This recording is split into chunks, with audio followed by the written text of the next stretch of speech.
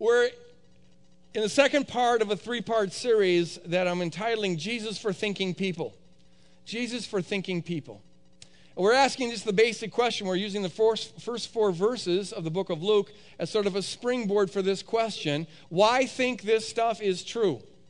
Why think this stuff is true? Can a reasonably intelligent, reasonably critically thinking person come to the conclusion that, in fact, Luke and the other gospel authors are telling us the truth about who Jesus is, and that he is, in fact, the Son of God and died for our sins and rose from the dead? And the answer that I'm banking my life on is that, yes, they can. Let's read the first four verses here. I'm reading out of the TNIV version, which is the version I'll be using throughout this series. Luke says, "Many have undertaken to draw up an account of the things that have been fulfilled among us, just as they were handed down to us by those who from the first were eyewitnesses and servants of the word. With this in mind, since I myself have carefully investigated everything from the beginning, or from the very start, I too decided to write an orderly account for you, most excellent Theophilus." That phrase, most excellent Theophilus, denotes that he was a person of some standing. Most excellent Theophilus, so that you may know the certainty of the things that you have been taught. Why think that that is true? I want to pray, and I'd like to get some people around the auditorium to keep me covered in prayer as I'm preaching. Can I get some people? Thank you. I appreciate that very much. Lord, I'm just so thankful that you don't ask us to take a leap in the dark and shoot out our brains when it comes to believing in you. Rather, Lord, your word says, "Come, let us reason." You gave us our minds for a reason, and it's to discern truth. What we're praying here this morning, God, is that this word would have that unique anointing that comes from you. And that, Lord, it would be persuasive and compelling to anybody in this auditorium who right now isn't committed to you, isn't surrendered to you, isn't in a saving relationship with you. We pray for them, Lord. Open their hearts and open their minds. I pray, Lord God, that this word would also be used to deepen the conviction of those who are already committed to you, that they'd be fully convinced of the certainty of this, the truth of this, as Luke said in his word. And Lord, we pray that you would use this to equip us to be ministers and servants of our culture, where people often have questions that deserve answers. So use this, Lord God, to accomplish your will. In Jesus' name we pray. And all God's people said, amen. Why think that this is true? God doesn't ask us to take a blind leap of faith in the dark and just base what we believe on the first thing that we were ever told or on chance or anything like that. He expects us to use our minds, and that's what we're doing here in this series. Let's think about this stuff. What we showed last week is this. Your alternatives are basically this. You either believe that Luke and the other gospel authors are telling the truth, or you don't. It comes down to that. Those two alternatives exhaust the options. It's either true or it's false. If it's true, then it only makes sense for you to totally surrender your life to Christ. Because if it's true, this is the single most important fact in all of history and in all of eternity. Surrender your life completely to Jesus Christ if you think it's true. If you don't think it's true, you clearly think it's false. And if you think it's false, I'll help you out here. You've got two options, basically. If you think it's false, either it's false intentionally or unintentionally. That is to say, either you think the gospel authors and the early Christians made up something, they were lying, they conspired together to propagate a story they knew wasn't true. In that case, you believe what I'm calling the conspiracy theory. Or if you think it's false, you can believe it's unintentionally false.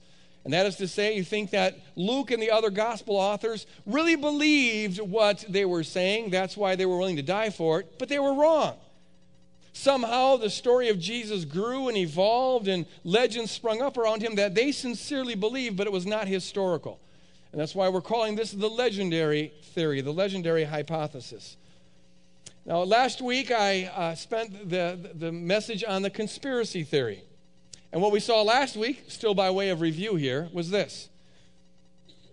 The problems with the conspiracy theory is, first of all, there's no evidence for this. There's absolutely no evidence whatsoever that the early Christians were involved in a conspiracy. Nor is there any motive for them to be involved in a conspiracy. They had nothing to gain and everything to lose. Nor do we find any deserters on the early Christian movement, which suggests it wasn't a conspiracy. These are people who were impaled on posts and tarred and set on fire and beheaded and fed to lions. They were tortured in vicious ways, so vicious that even the secular historian Tacitus feels sorry for them in his writings. But no one recanted their testimony that Jesus did what they said he did and made the claims they said that he made and rose from the dead like they say he rose from the dead. No one ever recants. The fourth thing is that a lot of their gospel, a lot of the message they preach is countercultural in some fundamental ways. And if you're going to make up a story for whatever reason, we never did figure that out, but if you're going to make up a story and try to sell it to the culture, you don't make up a story that runs counter the culture in fundamental ways. The final thing is that if they were making up this message, it would have been the easiest thing in the world to falsify. And there were a lot of people around who wanted to falsify it, who wanted to disprove it. They saw the early Christians as sort of a pernicious cult that needed to be stamped out. The message that these early Christians preach, names. Jesus was crucified under Pontius Pilate. He was buried in the tomb of Joseph of Arimathea. He was tried under Caiaphas, the high priest. People know these names. You have ways of finding out and checking on the story when you name names like this. And if they were making this story up, it would have been the easiest thing in the world to prove it wrong. You just have to get a Joseph of Arimathea or a Caiaphas, the high priest, or a Pilate to say, this never happened. These people are making this story up. But we never find that happening. That objection is never raised against the early Christians, which tells us this wasn't a conspiracy. So we're down to one alternative. If it wasn't a conspiracy and you're not going to accept that it's true, you have to believe that it's a legend. It's a legend of some sort. Whoever the original Jesus was, stories began to be told about him. Maybe he made a good impression on some people, and as the stories were passed on, the game of telephone, the sharing of bread became the multiplying of bread, and praying for a sick person became the healing of a sick person. And before you know it, there's all these legends about Jesus doing these miracles and making these divine claims and dying on the cross and rising from the dead. And see, while there's not very many scholars who believe the conspiracy theory, there's a lot of scholars who believe the legendary theory. In fact, almost all the scholars who don't believe it's true believe some version of the legendary theory. So this one's got more plausibility. And while you don't find many examples in religion of a conspiracy theory, you find quite a bit in politics, but not very many in religion, you do find many examples of legend in religion. In fact, it's kind of par for the course. Something happens and the story gets passed on and it grows and it grows and it grows and it grows and it becomes part of the religious mythology. So it makes sense for someone to say, look, I think this stuff is just a legend. These people were sincere, but they're believing legends. They're willing to die for it because they thought it was true, but in fact it wasn't true. This is just your typical legendary stuff. Now I submit to you that when all is said and done, this theory, while initially more plausible than the first one, is actually, when all the evidence is in, not really much more plausible than the first one. There's at least 6 problems with it. So here we go. Problem number 1. You've got to know that first century Palestine was not a conducive environment for legend making and legend spreading. Not all cultures are equally open to legends. Many cultures are, but not all are. For example, our culture, modern secular America, is not a culture that's very open to legends. Our worldview is just sort of against that sort of thing. We're too factual about stuff. It'd be hard to get a legend going that would mythologize a person and attribute supernatural stuff to them. Most people in our culture just wouldn't buy it. It wouldn't get off the ground. First century Jewish culture was a whole lot like that. Because of their orthodox monotheistic Judaism, they had built-in mechanisms that resisted the making of legends. They looked at all their pagan neighbors, all the Romans and the Greeks and others around them, and they saw that these people all believe legends. In Greek mythology, and that then was translated into Roman mythology, you have all sorts of stories about, the emperor becoming a god and gods coming down and these sorts of battles being waged, all this mythological kind of stuff. And the Jews looked at that stuff and they said, that's all a bunch of bunk. And precisely because they were surrounded by it, they became very resistant to it. They didn't want to believe any of that stuff. Their word was the Old Testament. They believed the Old Testament. They weren't going to go buy in legends. And so the legendary thesis has trouble getting off the ground at the very start because this is first century Palestine is not fertile soil for the birth, let alone the growth of a legend. Second point, if first century Jews were going to evolve a legend, which I consider to be very improbable at the start, but if they were going to give birth to and evolve a legend, I submit to you it would not have looked like the Christian story. You need to know that legends almost always arise out of a particular culture to meet certain social needs. That's why legends are birthed. And almost always the legend reconfirms fundamental aspects of the culture. It doesn't go against the culture. In fact, one theory about legends is that they're usually birthed precisely when people are feeling nervous about certain fundamental beliefs that the culture has, and the legend or the myth is created precisely to reaffirm cultural beliefs. So when you find a story that goes against the culture in fundamental respects, that's one indication that it's likely that you're not dealing with a legend. If first century Jews were going to give birth to a legend, it would not have been something that included a crucified and cursed Messiah, as I said last week. The Jews were expecting a Messiah, but they weren't expecting a Messiah who would die on a cursed cross. The Jews regarded dying through crucifixion as a symbol of being cursed by God. That comes out of Leviticus. Cursed is any man who hangs on the tree. And so the idea that the Messiah would be cursed is just as contradictory to the first century Jewish mindset as you could get. That wouldn't ring. It's not the kind of thing that a legend would ever come up with. The Jews were expecting a Messiah, but not a Messiah who made divine claims for himself and spoke with divine authority. They weren't expecting a Messiah who was God. But Jesus comes along according to the Christian story, and he says, among many, many other things, I've come. This is John 5:23. I've come that all may honor the Son, even as they honor the Father. Who does this guy think he is? Honor the Son, even as you honor the Father. You're saying we should worship you. And that's pretty much what they did. But you see, that idea is revolting at a fundamental level to Jews in the first century, as is the fact that the early Christians worship Jesus, and that's the third area. Jesus in the Gospels is worshiped. He's adored as being God incarnate, I think because he is. But nothing could be more repulsive to a first century Jew than that idea. Legends are usually birthed and evolve to reinforce cultural ideas, but this idea that Jesus is to be worshiped as God on earth, that's absolutely against the culture. Legends almost always make heroes out of their founders. That's one of the things legends do. They make heroes out of the founders. But the early disciples, you read the Gospels, and they're all not just dull, they're extraordinarily dull. They don't get it. Fundamental things. Jesus tells them, turn the other cheek, love your enemies. They go into a town. The town rejects them. John and his brothers say, Lord, call down fire from heaven, and let's incinerate this town. You're not quite getting the point. Better to serve than to be served. The first shall be last, and so on and so on. Jesus teaches them, and 3 verses later, they're arguing about who's going to sit next to Jesus when they get to heaven. I get to be in the privileged chair. No, I get to be in the privileged chair. Then they get their mother involved. Mom, he wants to sit by the privileged chair. They're rather, forgive me, you guys, if you're listening in on this conversation, but they're kind of blockheads. They look very human. But see, that's just the kind of things that you don't find in legends. In legends, everything is larger than life. You read the legends of the apostles in the 3rd and 4th century Gospels that are legendary, and they're all Supermen. That's when they start getting these little halos, and they paint them a little larger than life, and they never doubt, and they never question, and they understand everything, and they're all wise and all that kind of stuff. But the Gospels just sound very realistic. Jesus' own family, according to Mark and according to John, Jesus' own family don't believe him. Now think about this. It says in Mark and it says in John that they went out to get Jesus because they thought he was beside himself. You see, now that's an interesting thing.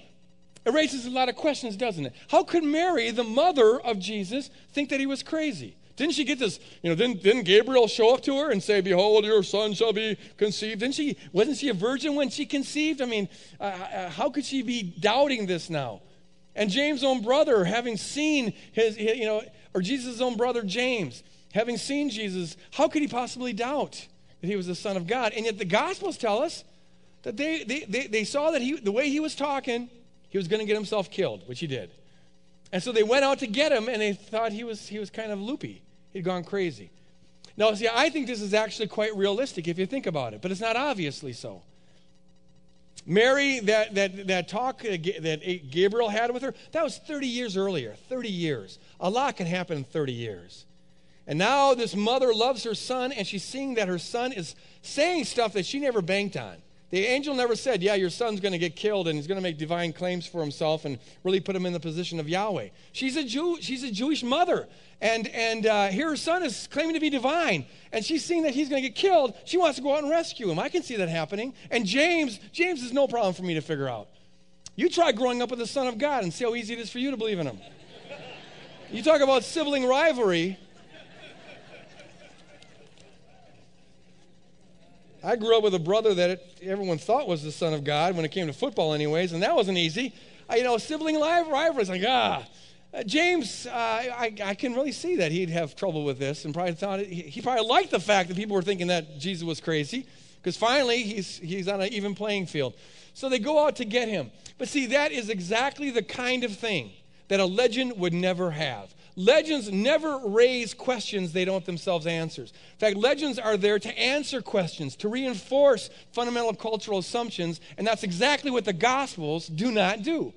You find in the Gospels that women play an incredible role. By first century Jewish standards, the role of women is absolutely breathtaking. Jesus' treatment of women is absolutely breathtaking.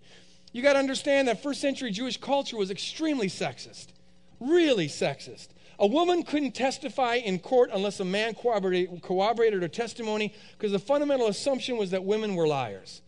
It was just like that. But here Jesus comes, and he surrounds himself with women, some women of ill repute. He's hanging out with them. This isn't what a good rabbi is supposed to do, let alone the one who's supposed to be the Messiah. He's just not going according to their prototype. And then, as we'll see next week, when Jesus is buried, who shows up to take care of the body? It's women. And where are the guys? They're hiding. They're scared. They're biting their nails. No Jewish male in the first century would admit that. You see, and the fact that it's in this story has got to be explained, because it's males who are writing this story. If this was a legend, that's exactly the kind of thing that would have been left out. It's amazing to me that they included that, even though I think they were telling the truth, because they're Jewish males. You note that Paul, in his account of the resurrection, he doesn't mention any women. And that's typical for first century Jews, because in his mind, their word doesn't matter anyways. You see, but it's in the Gospels. And the fact that it's there, I think, testifies to its historicity. This is a Messiah who attracts tax collectors and prostitutes and other quote-unquote lowlifes. This isn't what the Messiah is supposed to do. He's supposed to court and win the approval of the religious authorities.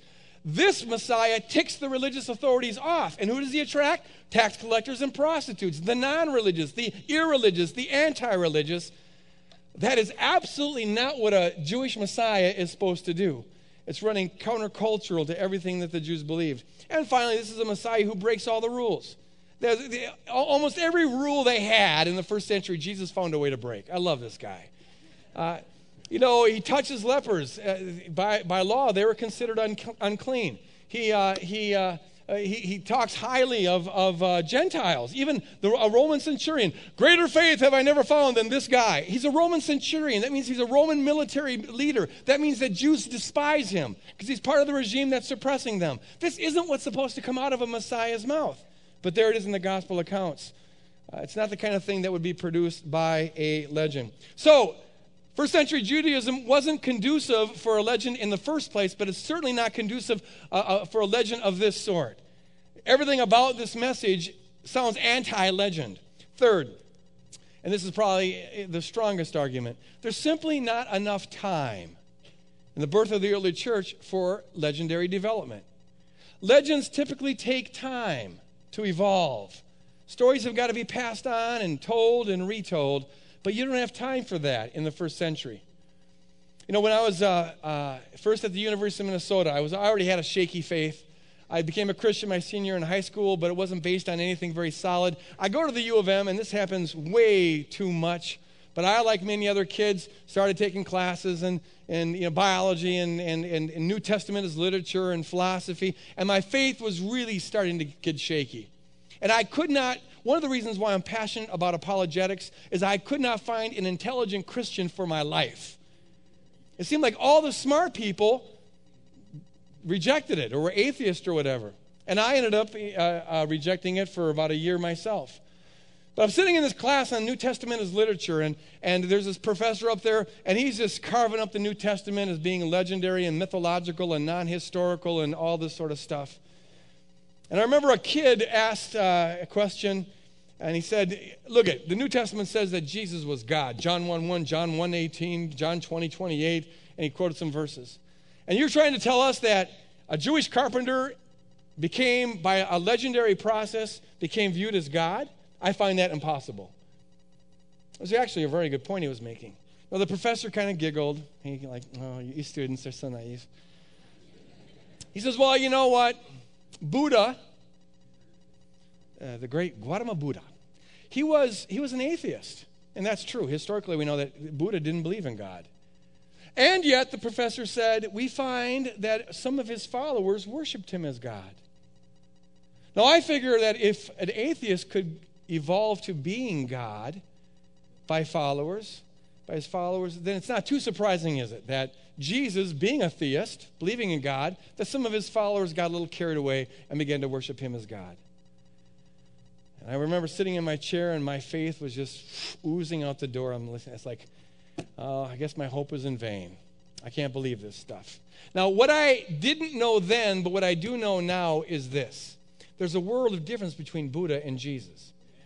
For one thing, the environments are totally different. With Jesus, we're dealing with a first century Jewish culture that resists legends in the first place, certainly legends about a man being God. With Buddha, we're dealing with a pagan culture, which is used to divinizing people. That happens all the time. But the more significant point is this.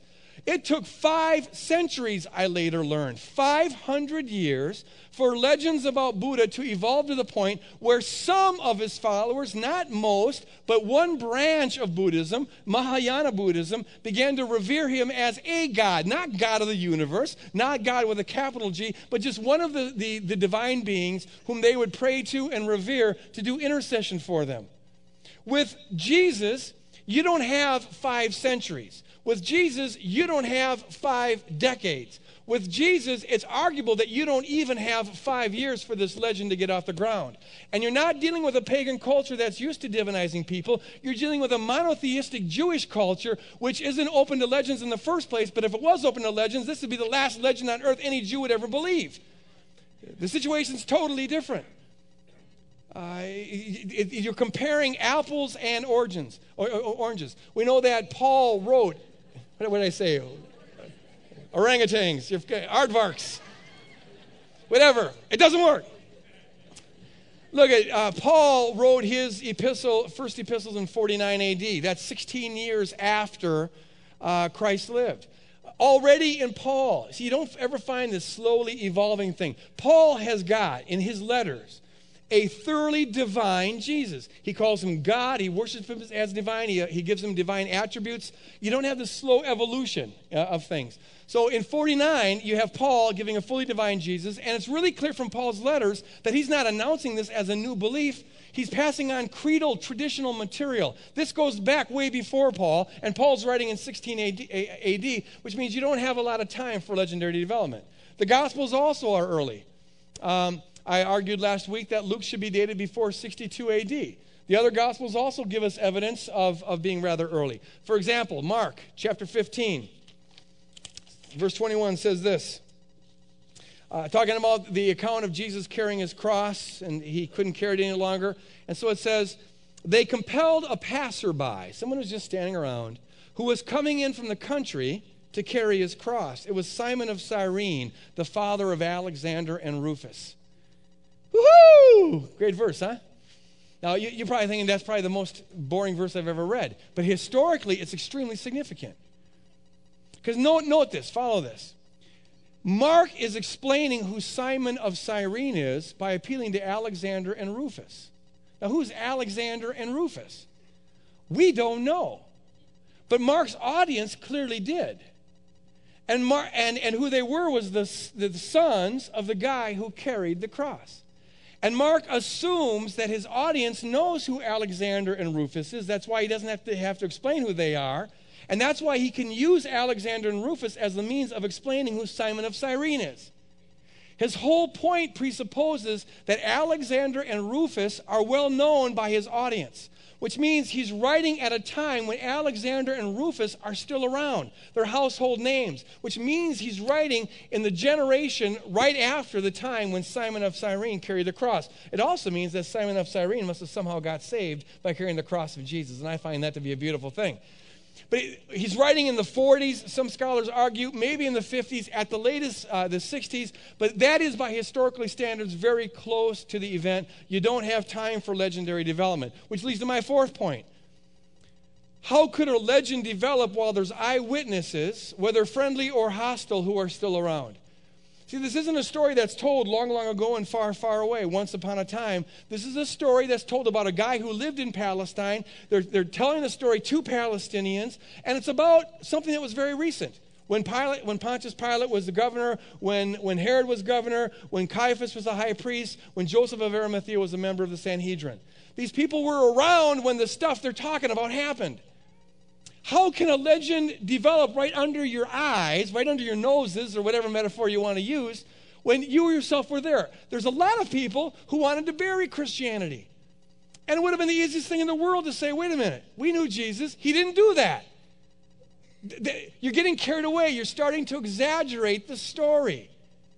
But it's really interesting. But with all the criticisms we have against Christianity in the ancient world, and there's a lot of them, people didn't like Christianity. It was considered a pernicious cult. But for all the objections people raise against Christianity, no one, not one time, suggests that it was a legend, which would have been the most obvious thing to say if there was any truth to it at all. And there would have been eyewitnesses around to say that this was, in fact, a legend. How do you even account for a legend developing among those who were friendly towards it? Among James, among Peter, among Andrew. James, let's go to James again, the brother of Jesus. How are we to believe that a legend about his brother evolved while he's still around? His brother was a carpenter, and gradually they start telling stories about him multiplying loaves and fishes and walking on water and healing the sick and all that sort of stuff, and then they start worshiping as God. Isn't James going to say anything? Look when I was in high school, and my brother was the superstar of all sports, and I was not a superstar of all sports, and there's that sibling rivalry going on, and all of that. One day, my brother scored 5 touchdowns in one game. He was good. He was really fast. In the paper, in the front page of the sports section, it said, this was the caption, it had his picture. It says, "Can anyone stop Chris Boyd?" And he came and showed me that paper. And see, I just wanted to go into some hole and die. I was like, kill me now. It's really hard living in the shadows of that. So I go to school, and I'm walking down the halls. And there's this pack of girls, one of whom I was kind of interested in, was really cute. And they're all talking with each other. And as I'm walking past them, the cute girl says, "Hey, you guys, did you hear that Chris scored 6 touchdowns last night?" I stopped and I said, "It was only 5. Now, granted, that's pretty impressive, but let's not get carried away. My point is that no one would stop the legend faster than James. You just think what it was like growing up as James. Who stole the cookie from the cookie jar? Well, it wasn't Jesus, so it must have been James. No, Jesus, he never does anything wrong, does he? Well, no, he is the Son of God. Why can't you just be like your brother? Oh, you're human.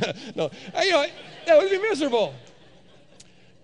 It's one thing to say, and people make a lot of this. It's true that in our own memories, stories can get expanded and altered, and, you caught a little minnow, and a year later, it's a whale. That happens, and you sincerely believe it. But there's a limit. There's a limit to that. And at some point, I think the legendary theory bleeds into the conspiracy theory. These guys would have to, granted, maybe in their own mind, they sincerely, revise their memories of Jesus. But you're talking about going from a Jewish carpenter to the God of the universe in the span of a couple of years. That doesn't happen without somebody noticing it. Peter or John or James or somebody saying, hey, you guys, I think we're kind of exaggerating here a little bit, don't you think? And if they wouldn't have done it, you've got plenty of hostile witnesses who would have done it. I find at this point the theory to be altogether implausible. Fifth point. The Gospels claim to write history, and they read like sober history. They do not read like legend. C.S. Lewis said this. He was an Oxford scholar, an expert on legend and mythology, and he said in one of his essays, I've spent my entire life studying legends, and if there's one thing the Gospels aren't, it's legend. They just don't read like legends. Spend a couple weeks reading legends and mythology, and then go to the Gospels, and you'll see that you're dealing with an entirely different world. They write like history. They claim to write history, and there's a standard rule of historical methodology that says this. When you're dealing with an ancient document that claims to write history and reads like history, treat it like history. In fact, the standard principle of historical methodology is this. If a historian thinks that an ancient document that claims to write history and reads like history is not reporting history, then the burden of proof is on the historian to prove them wrong. It's not on the document to prove itself right. And see, if you didn't have that assumption, our history books would be much thinner because more often than not, we can't cross-verify the documents that we're reading. We trust that people who claim to write history are getting it mostly right. You see? Now, some reason when we come to the Gospels, all of a sudden the gloves are off and we only believe what we can prove. And that, I suggest to you, is simply prejudicial. The Gospels claim to write history. Let's go to Luke again. First few verses of the book of Luke. Many have undertaken to draw up an account of the things that have been fulfilled among us. This is not long ago and far, far away. Just as they were handed down to us by those who from the first were eyewitnesses. He claims to be in touch with eyewitnesses. This is not how legends are written. This is how history is written. With this in mind, since I myself have carefully investigated everything from the beginning. He's not passing on legends. He investigated this stuff. He checked it all out. I too decided to write an orderly account for you, most excellent Theophilus, that you may know the certainty of the things that you've been taught. He intends to communicate historical truth to convince Theophilus this is all true. Why think? What evidence is there that he's not telling us the truth? Or what evidence is there that that he didn't investigate it carefully? That, in fact, he's passing on legends. There's no evidence whatsoever. He claims to write history. He reads like history. We ought to treat him as history and accept what he has to say unless there's good evidence that what he's saying is wrong. And for that, folks, I'm here to tell you that there just is not that evidence isn't available. Look at what 1 John says.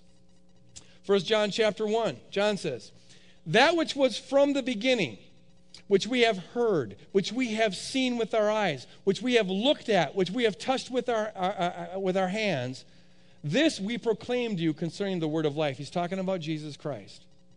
The life appeared, and we've seen it, and we testify to it, and we proclaim to you the eternal life which was with the Father. He has appeared to us. We proclaim to you what we have seen and heard, so that you also may have fellowship with us. Do you get the point? He's saying, look, you guys, I've seen this 3 times in the span of 3 verses. We've seen this. We're not making this up. We've heard this. We're not making this up. We've touched him. We're not making this up. See, at this point, here's your decision. Either John's telling us the truth or he's lying. You can't say he was passing on a legend. If he's passing on a legend, he couldn't claim this. Legends are always about what happened long, long ago, far, far away, at some distant place, in some distant land, at some distant time, and no one's around who was there when it happened. That's how legends are, almost always. But this is about a guy who's saying, look, I'm going to tell you something that I've seen, that I've heard, that I've touched. I've really seen it. I've really heard it. I've really touched him, and I'm going to pass this on that you may have fellowship with him. And either I'm telling you the truth or I'm lying. The legendary theory bleeds into the conspiracy theory, and as we saw last week, the conspiracy theory has nothing going for it. Argument number 6, or problem number 6, is this. The Gospels give evidence of containing eyewitness testimony. If you treat the Gospels fairly as you would any other ancient document, they give you every reason to believe that, in fact, they're passing on eyewitness testimony. Not necessarily that they're written by eyewitnesses. Luke tells us he's not an eyewitness. It's probable that Mark's not an eyewitness either, although the early church tradition, which I think is very reliable, tells us that Mark dictated Peter's gospel in Rome. So Peter passed on the gospel. Maybe Peter couldn't write. That wasn't that rare in those days, and he was a fisherman. So Mark took notes, and the gospel was attributed to Mark. But in any case, the material in these gospels rings with eyewitness testimony. For example, one characteristic of eyewitness testimony is that it intends to include a lot of superfluous or irrelevant detail. When a person is recounting something, they'll include a lot of stuff that really isn't germane to the point. Have you ever noticed that? Some people include a real lot of detail, but that's normal for eyewitnesses. You find that all over the place in the Gospels. Just observations about stuff that really don't contribute to anything. For example, I don't know if you ever noticed it, but in the Gospel of Mark, Mark tells us several times that Jesus came to a crowd, or the crowd came to Jesus. And he says, Jesus looked around him and then said. He looked around him. And the impression you get is that Jesus would sort of stare down his audience before he'd talk. I should try that sometime. Just get up here and...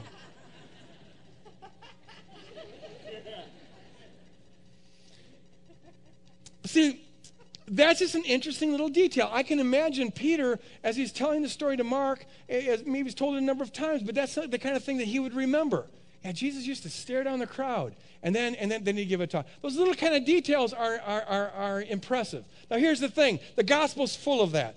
There was probably one of the most liberal seminaries on the planet in the last 100 years has been Tübingen Seminary in Germany. There's all sorts of liberal, heretical stuff comes out of Tübingen. And they kind of pride themselves on that. They invited, I think it was in the 60s, a scholar, one of the foremost Homer scholars in the world, arguably the greatest scholar in classic literature in the world, maybe in history. His name was Wolfgang Schadenwald. And they invited him to come and give an address to the faculty at Tübingen on his assessment of the historical reliability of the Gospels. I have a copy of the speech that he gave. And I don't know if Wolfgang Schadenwald was a Christian or not, but he said some amazing things in this address. I don't think it's quite what the Tübingen faculty were expecting. He said this: "We cannot be other than captivated by the experiential vividness, the vividness that comes from experience, with which we are confronted in the Gospels." Now listen to this. This is the expert of experts on classic literature. "I know of no other area of history, writing, biography, or poetry where I encounter so great a wealth of material," experiential vividness is what he's talking about, "in such a small space." That is an incredible statement. What he's saying, in essence, is this: if ever you have reasons for thinking you're dealing with eyewitness testimony, you have it in the Gospels. It's packed full of it. This guy who spent his life studying this stuff says, I've never seen such a great amount of vivid detail in such a small space of writing. The Gospels claim to write history. They read like history, and they give us all reasons to believe that, in fact, they are history. One other area, and we could go on for this for a year. Paul Eddy and I, just a little advertisement here, are just finishing up a book called The Jesus Legend. It's all about the legendary theory. And it was supposed to be about a 100-page little thing. It's now 524 pages. So we're 2 years over date.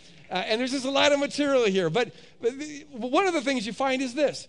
Critics are always accusing the Gospels of being in error with regard to archaeology and the facts of the first century. But over and over and over again, what you find is that eventually the Gospels vindicate themselves. Things line up. For example, it was argued, standard argument years ago, that Luke's account of the census being taken, which got Joseph and Mary to go to Bethlehem because they had to go back to the birthplace to take a census, it was argued that that was all fabricated because we had no archaeological evidence that that's the way they took censuses in the first century. None.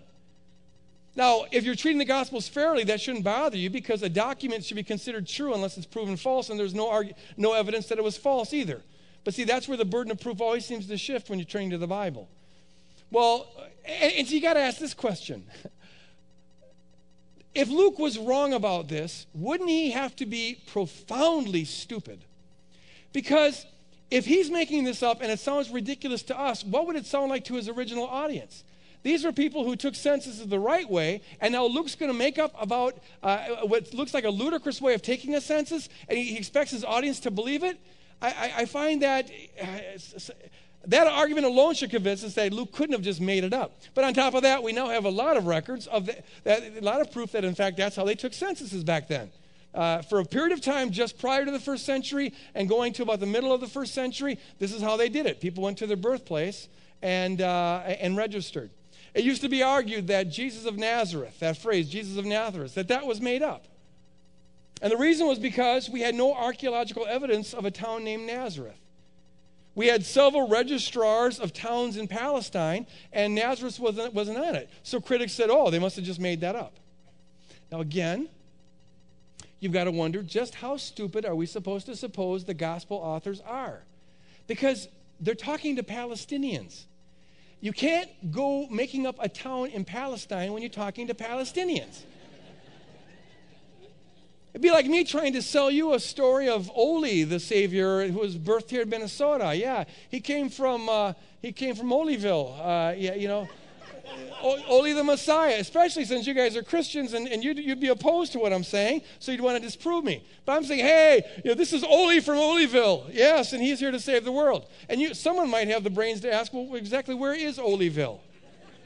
And I've lived in Minnesota all my life, don't you know, and I don't know any Oliville. Well, it's just north of Bemidji and south of Mankato, somewhere in there. I don't know. Okay, see, now what we found, we have 6 references that we found in the last 100 years, really, that refer to Nazareth. It was a very, very small, insignificant town, which didn't make it on the official Roman registrars because it was so small. They estimate that maybe 30 people live there. That's why Andrew says in the book of John, can anything, you expect the Messiah to come out of Nazareth? Wouldn't it be some great town like, Galilee or Sepphoris or something? But no, he comes out of Nazareth. But over and over and over again, the Gospels vindicate themselves. You have all the reasons to believe they're passing on eyewitness testimony. They read like history. They claim to write history. You don't have nearly enough time for myth-making. If there was a legend, it'd be easily falsifiable by the hostile eyewitnesses, and the original eyewitnesses never would have let it happen. But on top of all that, you've just got the wrong culture in the first place, because there's few cultures that would be less conducive for a legend to be birthed, especially a legend that looks like this, than first century Judaism. So the question comes down to, once again, this. What are you going to wager your life on? See, I'm up here talking to you, and I have decided to wager my whole life on this being true.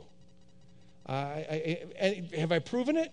I haven't really proven it, not with any kind of mathematical certainty, but you can't prove this kind of stuff with mathematical certainty. I have to have a faith that goes beyond the evidence. To put my trust in Jesus Christ and to commit to live for him, I have to go beyond the evidence. I'll grant you that. But see, what I want you to see is that whatever you believe, you have to go beyond the evidence. And as you're sitting there in that chair, if your belief is that he is not Lord, that Luke was not telling the truth, well, you can't prove that either.